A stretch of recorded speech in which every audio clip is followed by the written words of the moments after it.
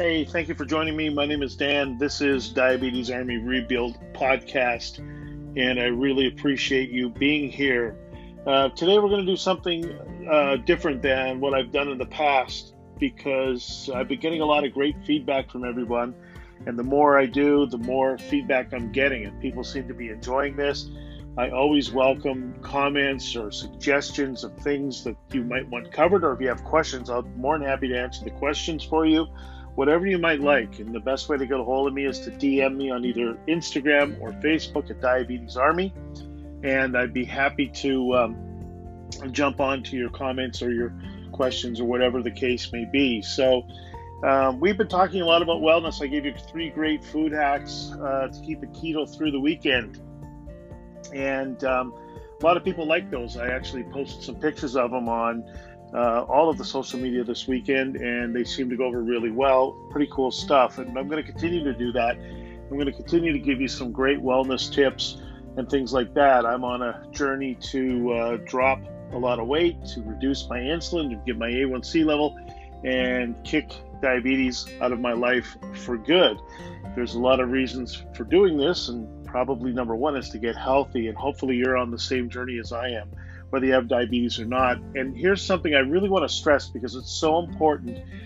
I really recommend that you go and get tested for diabetes with your doctor. If you're a person that hasn't gone to the doctor in 5 years, but you're a little heavy, you want to drop some pounds, that's all fantastic. But listen, you need to go in and get tested. I had no idea I had it.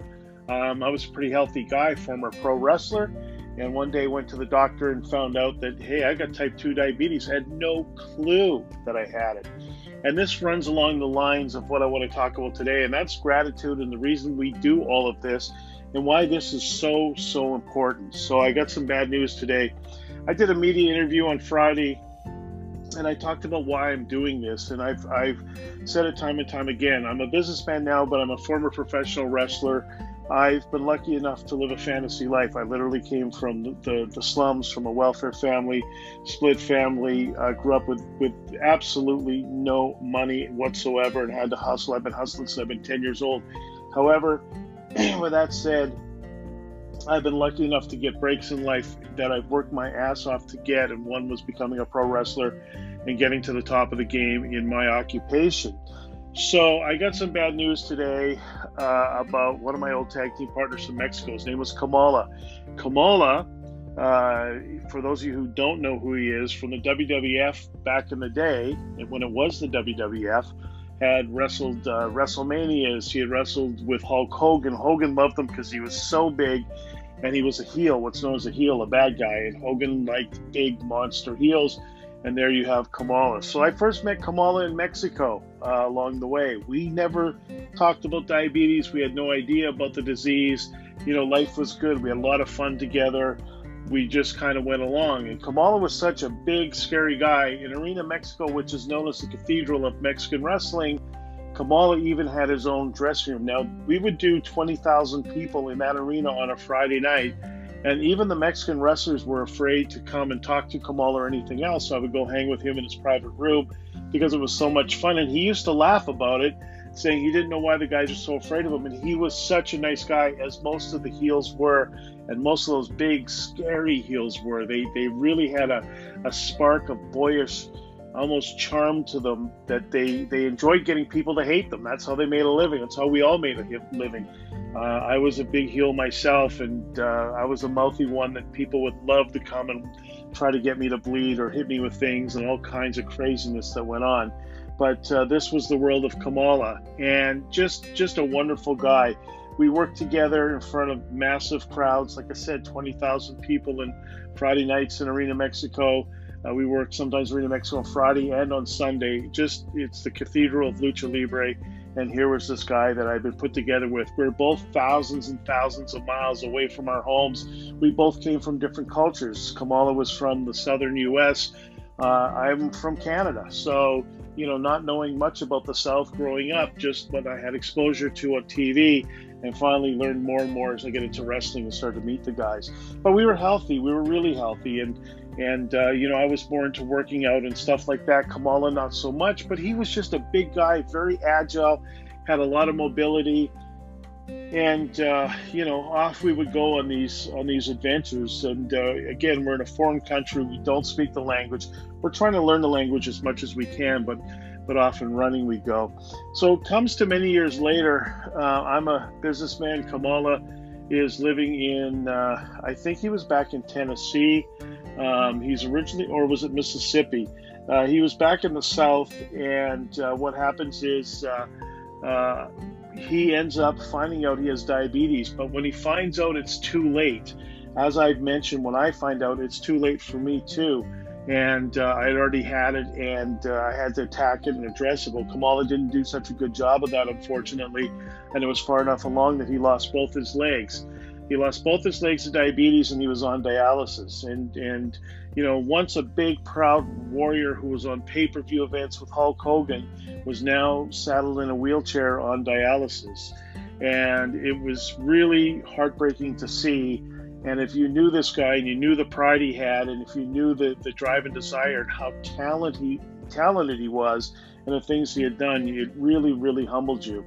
When I decided to start giving back and doing this wellness program, and I wanted to spread the word to as many people as I can about wellness, I want to get people aware of diabetes. Again, you might not even know you have it if you've never been checked for it.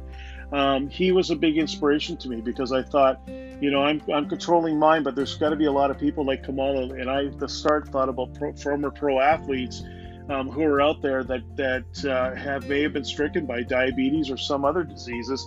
But I just wanted to spread awareness with it. So he was a massive inspiration to me. I just did a media interview on Friday, and I brought that up about Kamala being an inspiration to me.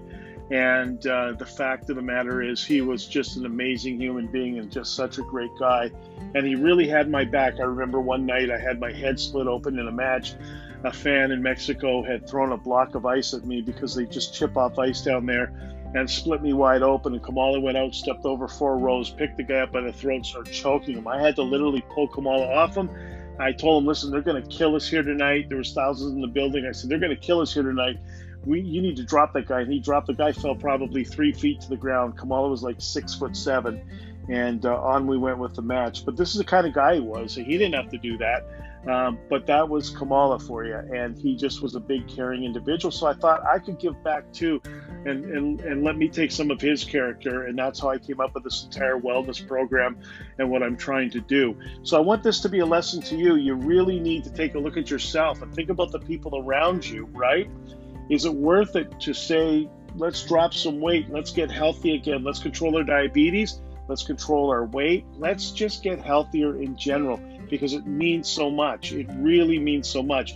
And I'm telling you right now, it means a lot to you, and it's going to mean a lot to everyone around you. And you have to keep that in mind. You can't be selfish. You have to think of others in your life. And if you keep that in mind, you're going to be just fine. So let's stay focused on what we're doing here, folks. Let's keep driving forward and everything like that. And please do me a favor, if you think somebody else could benefit from this, the newsletter went out today, the Diabetes Army newsletter. If you're not on the list, please DM me your name and your email address. I'm more than happy to get you on the list. Let's be really aware of what we're doing. Let's keep our goals together. Let's keep driving at what we're doing. And let's just keep driving to healthiness, because it's so worth it. And we owe it to ourselves, and we owe it to our loved ones to really, really, really take care of ourselves and make sure that we're in the know and we're fully aware, and we can pull out of whatever we're in, because we're going to do this together, and I'm not going to let anybody fail. I'm telling you, we're going to win. We are literally going to win. So today's lesson, I guess, is just gratitude and awareness. Please, gratitude and awareness. Rest in peace, my good friend Kamala. His real name was James Harris. Just a wonderful human being. Let's not let that be us. Let's win. Please, let's win. This is Diabetes Army Rebuild. I love you all. Let's rock this thing.